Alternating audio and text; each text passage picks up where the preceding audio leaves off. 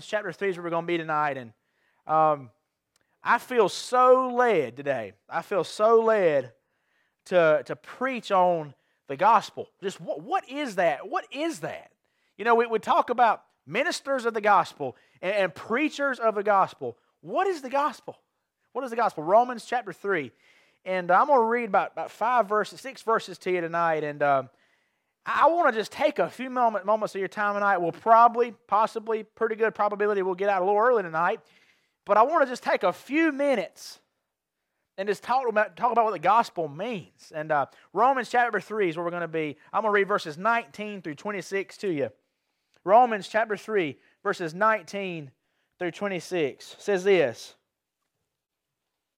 It says, "Now we know whatever the law says, it says to those who are under the law, every mouth may be stopped, and that all the world may become guilty before God.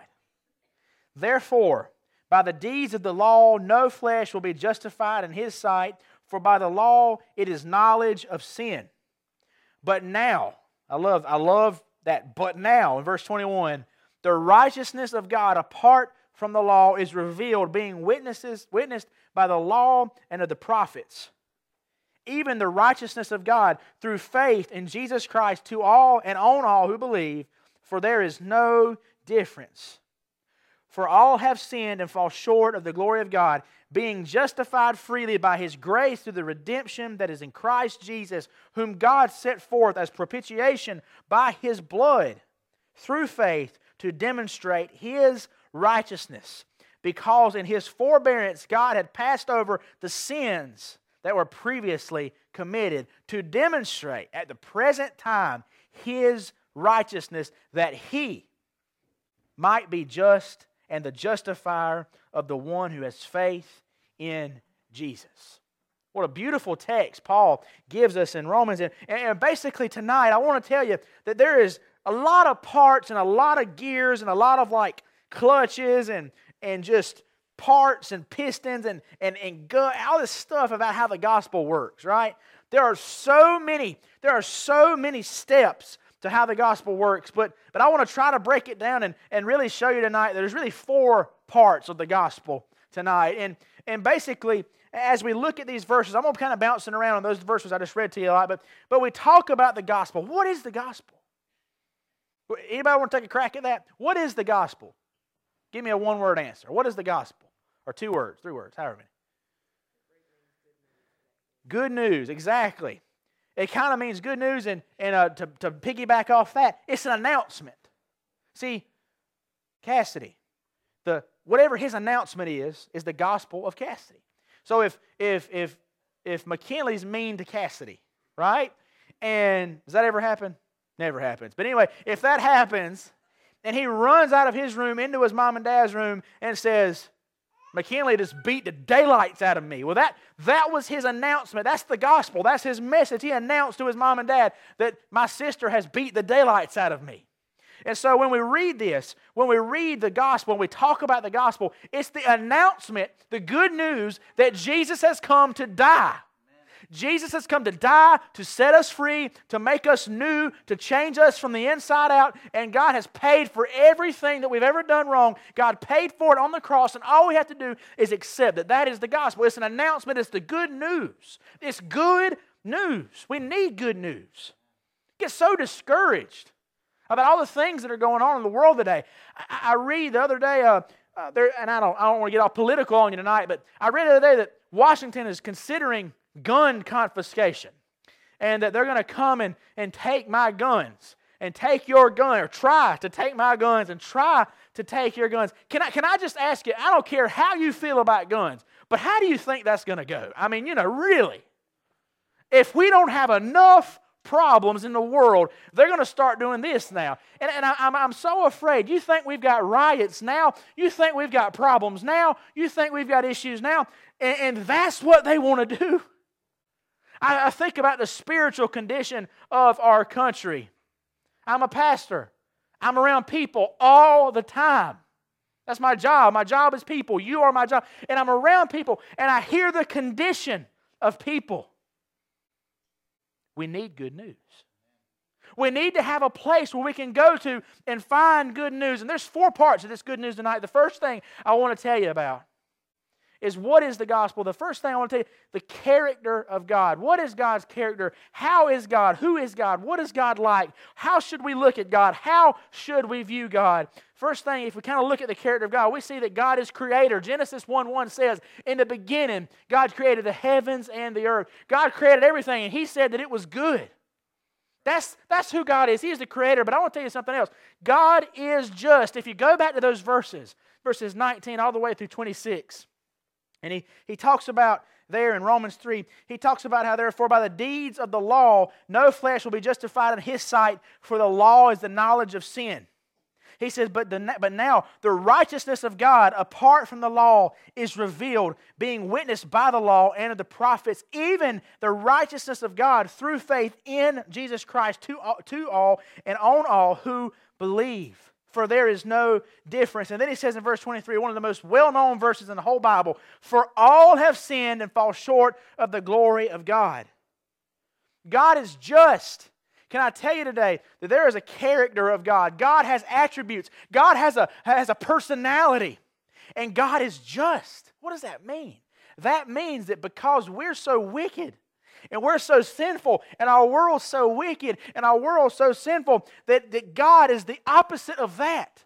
God is perfect, and He's just. And when we talk about Him being just, people, I love this. I talked about this last Sunday night.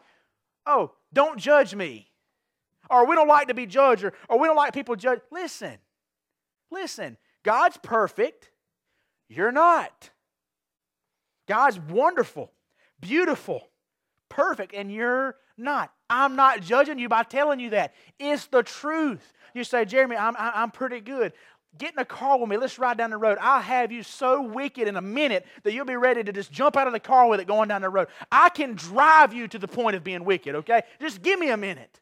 Nobody is above this. For all have sinned and fall short of the glory of God. My wife says, Jeremy, you drive me crazy. You know? She's not in here, I can say this. I mean, she drives me crazy too, but I can get it out of you. I can get the sin out of you, okay? We're all sinners.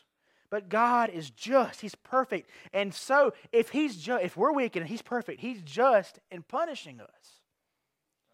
You see, I love to tell this story. I've told it to youth so many times. I love to look on their faces when I tell them this story. Imagine if someone, and I got to be careful because I don't know everybody's background, but what if somebody you loved was murdered? All right? And they caught him, and there was a trial, right? And you're standing there, your family's on one side, and him and his family on the other side, and the judge gets up there, they've proven him guilty, he's guilty before God, they know everything's wrong, and the judge gets up there and he says, I'm just going to let it go. That's not just, is it? Right? If God's just, then the sins committed against Him by you have to be dealt with. And so God, being a just God, has to judge that. God's just, folks. He can't listen, we call it little white lies, and there's some sins that are just, no, listen, sin is sin. Sin nailed Jesus to the cross, and He's just. God's just, and He has to deal with these things.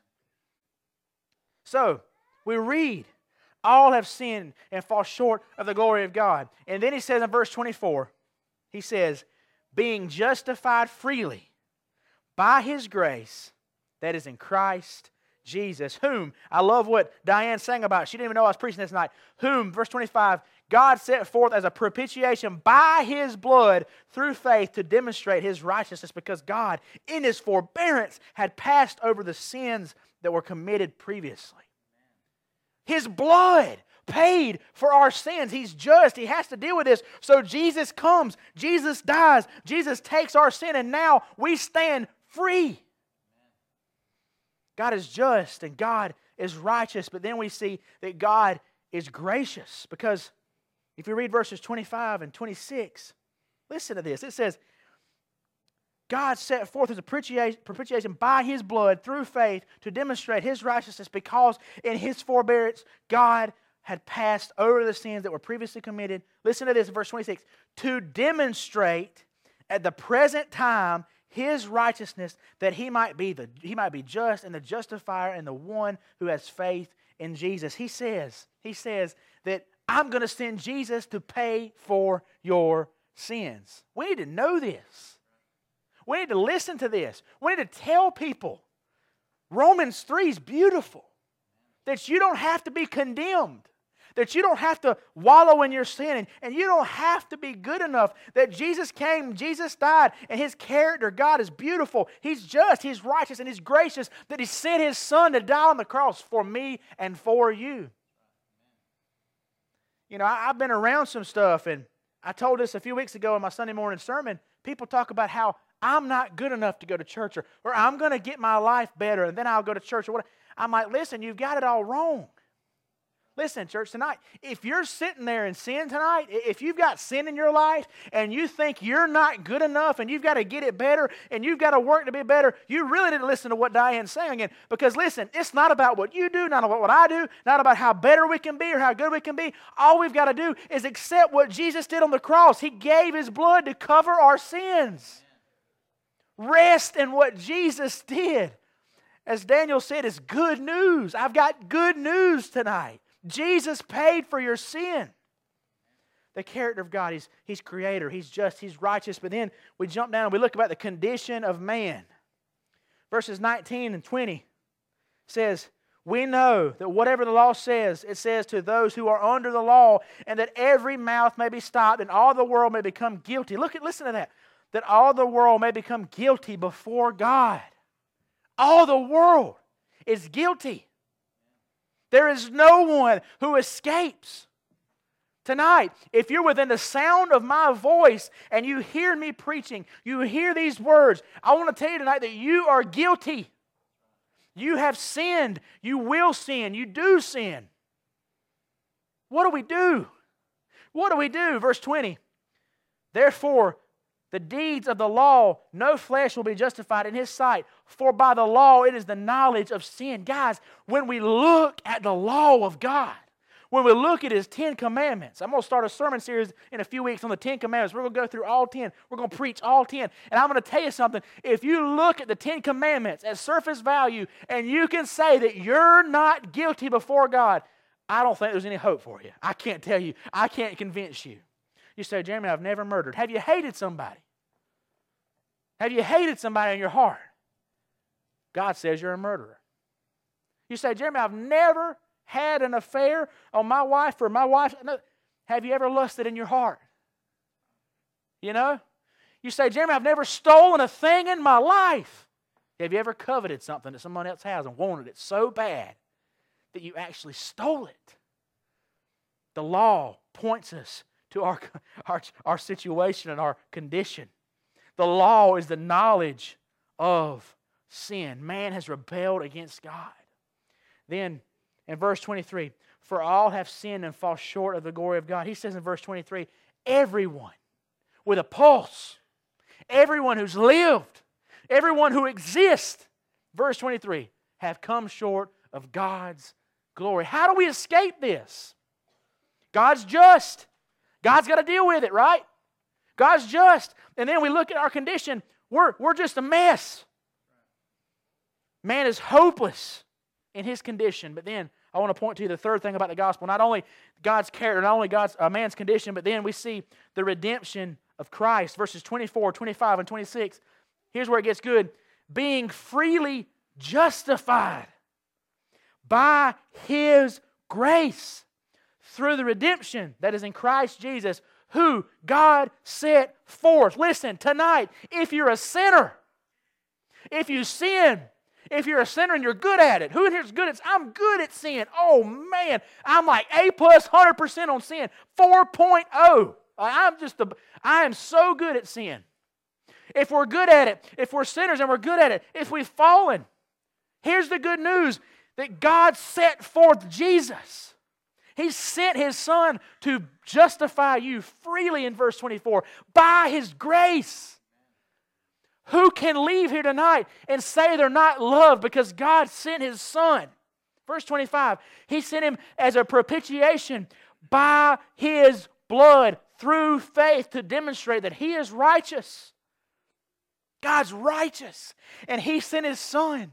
He was the embodiment of God's righteousness.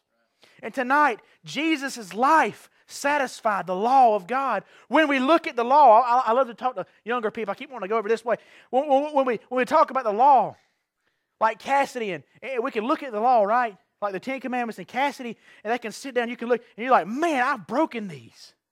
And I can come over here to Daniel, and I can go to Larry, and I can go to everybody, and I can talk about, look, you've broken these laws, you've broken these laws, you've broken these laws. And we ask ourselves, what do we do?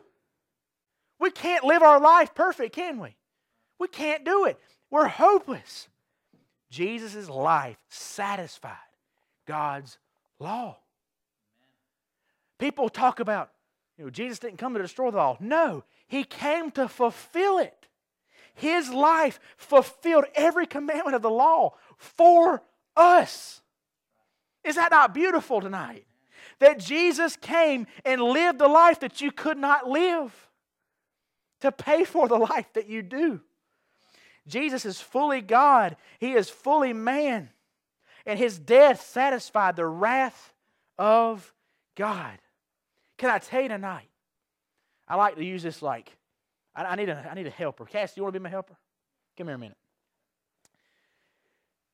You're going to be, you just hang out. You'll be, in a minute, you'll be something. So, tonight, we talk about God's wrath. I don't want to tell you, I don't want to scare you. We talk about God's wrath, and Cassidy, let me move this so everybody can see. Cassidy, you've sinned, right? You've done bad stuff before? Like one time? Okay. And Cassidy has admitted, that he's a sinner. He's done bad stuff. He's admitted he's a sinner. And listen, can I show you something? Now, I've told Amanda and Daryl to their face, I think that McKinley and Cassidy are just two of the most gorgeous kids I've ever seen. I mean, they're just beautiful kids. I love these kids. They're just awesome kids. I mean that, okay? I've told them that. Ask them. But here's the thing. As awesome and as cool and as just like handsome, and I mean, look, he deserves God's wrath. Do you hear me? I don't want to freak y'all out. My kids do too, okay? But he deserves God's wrath. Our beautiful children, they've sinned. How does God pay for that? Who's going to pay for it? And so here's what happens. Like, I'm going to be God and you're going to be Cassidy. And I'm like, wow, I got to rain down my wrath on you because you've broken my law, right? All right? But here comes Tristan. Tristan, come up here. And so I'm mad at Cassidy. Like, you lie, you sin, you cheat, you steal, you talk back to your mom, you talk back to your daddy, and then here comes Tristan. Watch, come here. And then come here. And then he jumps in between Cassidy, right? And he dies. And he turns around and he looks at God and me and he says, He's all right. See, that's what Jesus did. He stepped in between God and Cassidy and made it good. So now when I look, I'm like looking for Cassidy. I'm like, where's Cassidy? I see Jesus. I don't see Cassidy's sin anymore. I'm going to sit down. Thank you, boys. Listen, here's the deal. Cassidy was hopeless. Amen, Daryl? He was he's hopeless. and Cassidy needed help. And Jesus came to step in between him and God. And He redeemed his life. And He saved his life. Now tonight, if we trust Jesus, if we take what He did on the cross, when God looks at us, He doesn't see us anymore. He sees His Son and it pleases Him. Just like when Jesus was baptized and He goes down in the water and He comes back up and God roars down from heaven. He says, this is my Son in whom I'm well pleased. If we ever want to please God, all we've got to do is trust Jesus, because the only thing that's going to please God is Jesus. Amen. That's it. You say, Jeremy, but I want to do a good job. You can't. You can't. Romans 3:23 busted up for you. You can't. And so, Jesus came and satisfied God's wrath. Then I want to tell you this, and I'm closing. Not only do we see the character of God, He's creator, He's just, He's righteous, He's gracious. He sends His Son. Not only do we see the condition of man, that he's rebelled against God, he's under the wrath of God, he's separated from God, he's hopeless. We see the redemption.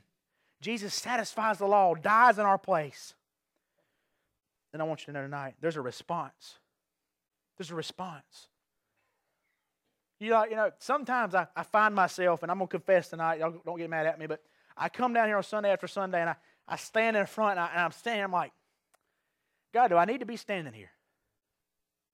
Because is someone ever going to come and let go and let Jesus be Lord of their life? You say, Jeremy, we're all saved. Really? No, we're not. Some of us have trusted Christ. Some of you have been baptized. Some of you, you got it. You're like so covered up with Jesus, it's just awesome. But some of you, week after week, sermon after sermon, day after day, chance after chance, message after message, deny that you need Christ. You deny it. And you're walking out that door. Ryan stood here and preached before. Jackie stood here and preached before. I've stood here and preached before. Many men before us have come and preached here before. And we're crying out. I'm crying out to you tonight. Please respond. Verse 22. Even the righteousness of God through faith in Jesus Christ to all and on all who believe, there is no difference. Verse 22. Accept the righteousness of God. Respond to the righteousness of God. If you jump down to verse 26. He says, to demonstrate at the present time His righteousness, that He might be just and the justifier. Listen, the justifier of the one who has faith in Jesus. In verse 26, we need to respond and let Jesus be our justifier. Let Jesus be our advocate. Let Jesus step in, just like we showed you a while ago. Let Jesus step in and save the day, save our life. That's all we need. I want you in Sunday school. I want you here in preaching. I want you here in Bible study. I want you here. I want you reading your Bible. I want you doing your devotion. I want you to do all those things. But if you have never let Jesus step in between you and God and make it good, then you're lost. You're lost. And you're trying to do something you cannot do. You're never going to be good enough. You're never going to be good enough. We need biblical repentance tonight. I want to ask you. Can I ask you? It's a new year. What is stopping you from turning around and loving God? What's going to have to step in and kick you in the teeth and break your heart tonight?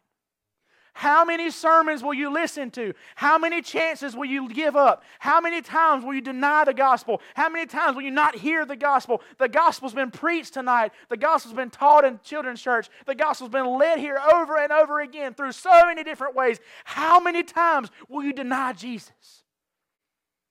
You're going to walk out, and one day, I pray it never happens, but one day, your time's going to run out. And we need biblical repentance, and we need biblical faith. I want to read verse 26 one more time, I want you to hear this. God, to demonstrate His righteousness, at the present time, He might become the justifier of the one who has faith in Jesus. Guys, listen, there's one thing you can do tonight to change it. There's one thing you can do tonight to help yourself. There is one thing. I urge you, I beg you, I plead with you tonight. There is one thing you can do. Put your faith in Jesus. And then, hear me well. Then God will justify you by your faith in Jesus. Tonight I want to ask you. I came with both guns loaded tonight. Listen. Who will leave here tonight different? Who will let tonight be the night? Or today be the day? Or this hour be the hour? Who will say, I want to put my faith in Jesus. I've been putting my faith in everything. Myself, what I do, my habits, my religion. Who tonight, hear me, hang with me, I'm almost done. Who here tonight will put their faith and their trust in Jesus? And then, who tonight walk out the same door, get in the same car, make the same trip you always make, do the same things you've always done, and one day you're going to realize it wasn't enough. And you and God will be standing there, And God will say, I don't know you. Because I don't see Jesus. I see you. It's scary, church. Tonight I want to ask you, Myra's going to come and Gail's going to work her way up here, and they're going to lead a song of invitation, a hymn of invitation tonight, and we're going to get home in time to watch your favorite show probably, whatever it may be. It's simple. Have you put your faith in Jesus tonight? Have you put your faith in Jesus tonight? Tonight. Have you done it? If you have, let's go to the house. But if you haven't, will you come tonight? Will you come tonight? Will you put your faith in Jesus? Nothing else we can do can save us. What are we going to sing, Miss Gail? What are we